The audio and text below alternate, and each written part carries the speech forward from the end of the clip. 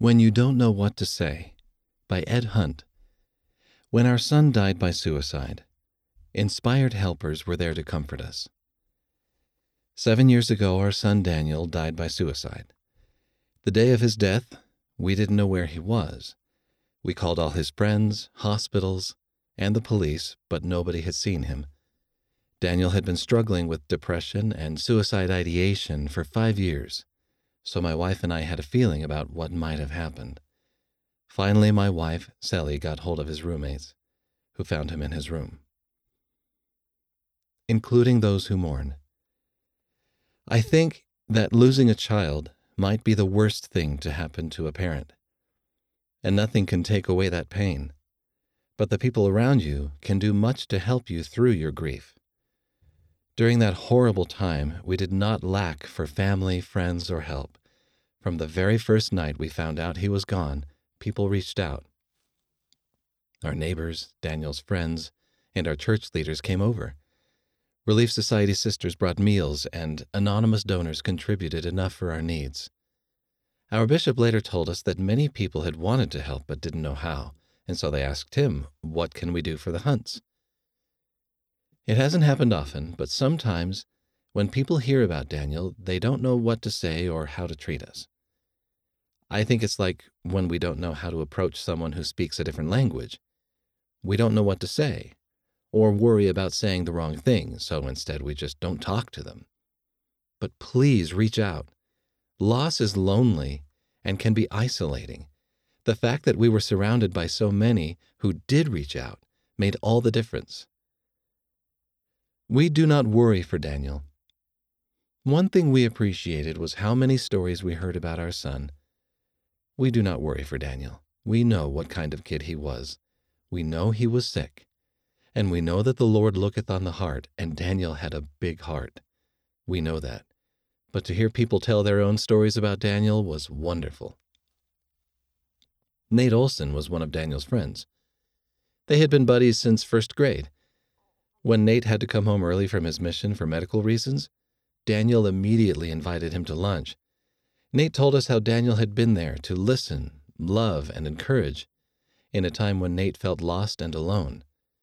As Nate said, Dan was the kind of person who truly cared about people. We can let others in. It's important to be the person you are and to admit you're human. Sometimes we need to ask for help, to reach out, even when we're the ones hurting. We can let others in and let them see who we are. 7 years later, it's still hard. Sometimes Sally will suddenly start crying, saying, "I miss my baby, I miss my baby." But she has expressed that she has had comfort through those times, spiritual comfort. Spiritual comfort is perfect communication. Seeking spiritual comfort is the best way to feel perfectly included. And this spiritual comfort includes the human angels who feel inspired to come and help. Sherry L. Dew, former second counselor in the Relief Society General Presidency, once shared a story about a general authority who asked how to tell if someone is a true follower of Jesus Christ. The answer confused me at first, but now I fully agree. Quote, "The way you can tell if someone is truly converted to Jesus Christ is by how that person treats others." Close quote. The Christ-like way to treat others is with respect, love, and compassion, no matter who we are or what we're going through. For more information on how to minister to someone affected by suicide or to help someone in crisis, visit suicide.churchofjesuschrist.org. If you know someone who is experiencing hardship, don't hold back simply because you're not sure what to do. You might not be a close friend yet, but your love and thoughtfulness can still go a long way. Asking a bishop, Relief Society president, or ministering brother or sister about what you can do is the perfect first step.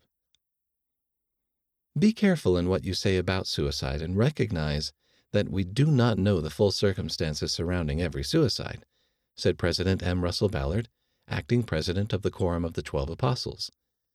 The Lord alone has all the facts, and only He would know the intent of one's heart.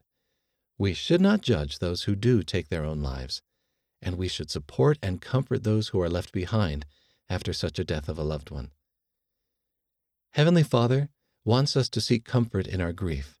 Blessed are they that mourn, Jesus taught, for they shall be comforted. It seems to me that we receive the Holy Spirit best when we are focused on serving others, said President Henry B. Eyring, second counselor in the First Presidency. When you sincerely seek to help someone, your actions will be guided by inspiration. End of the article, When You Don't Know What to Say, by Ed Hunt. Read by Wes Nelson.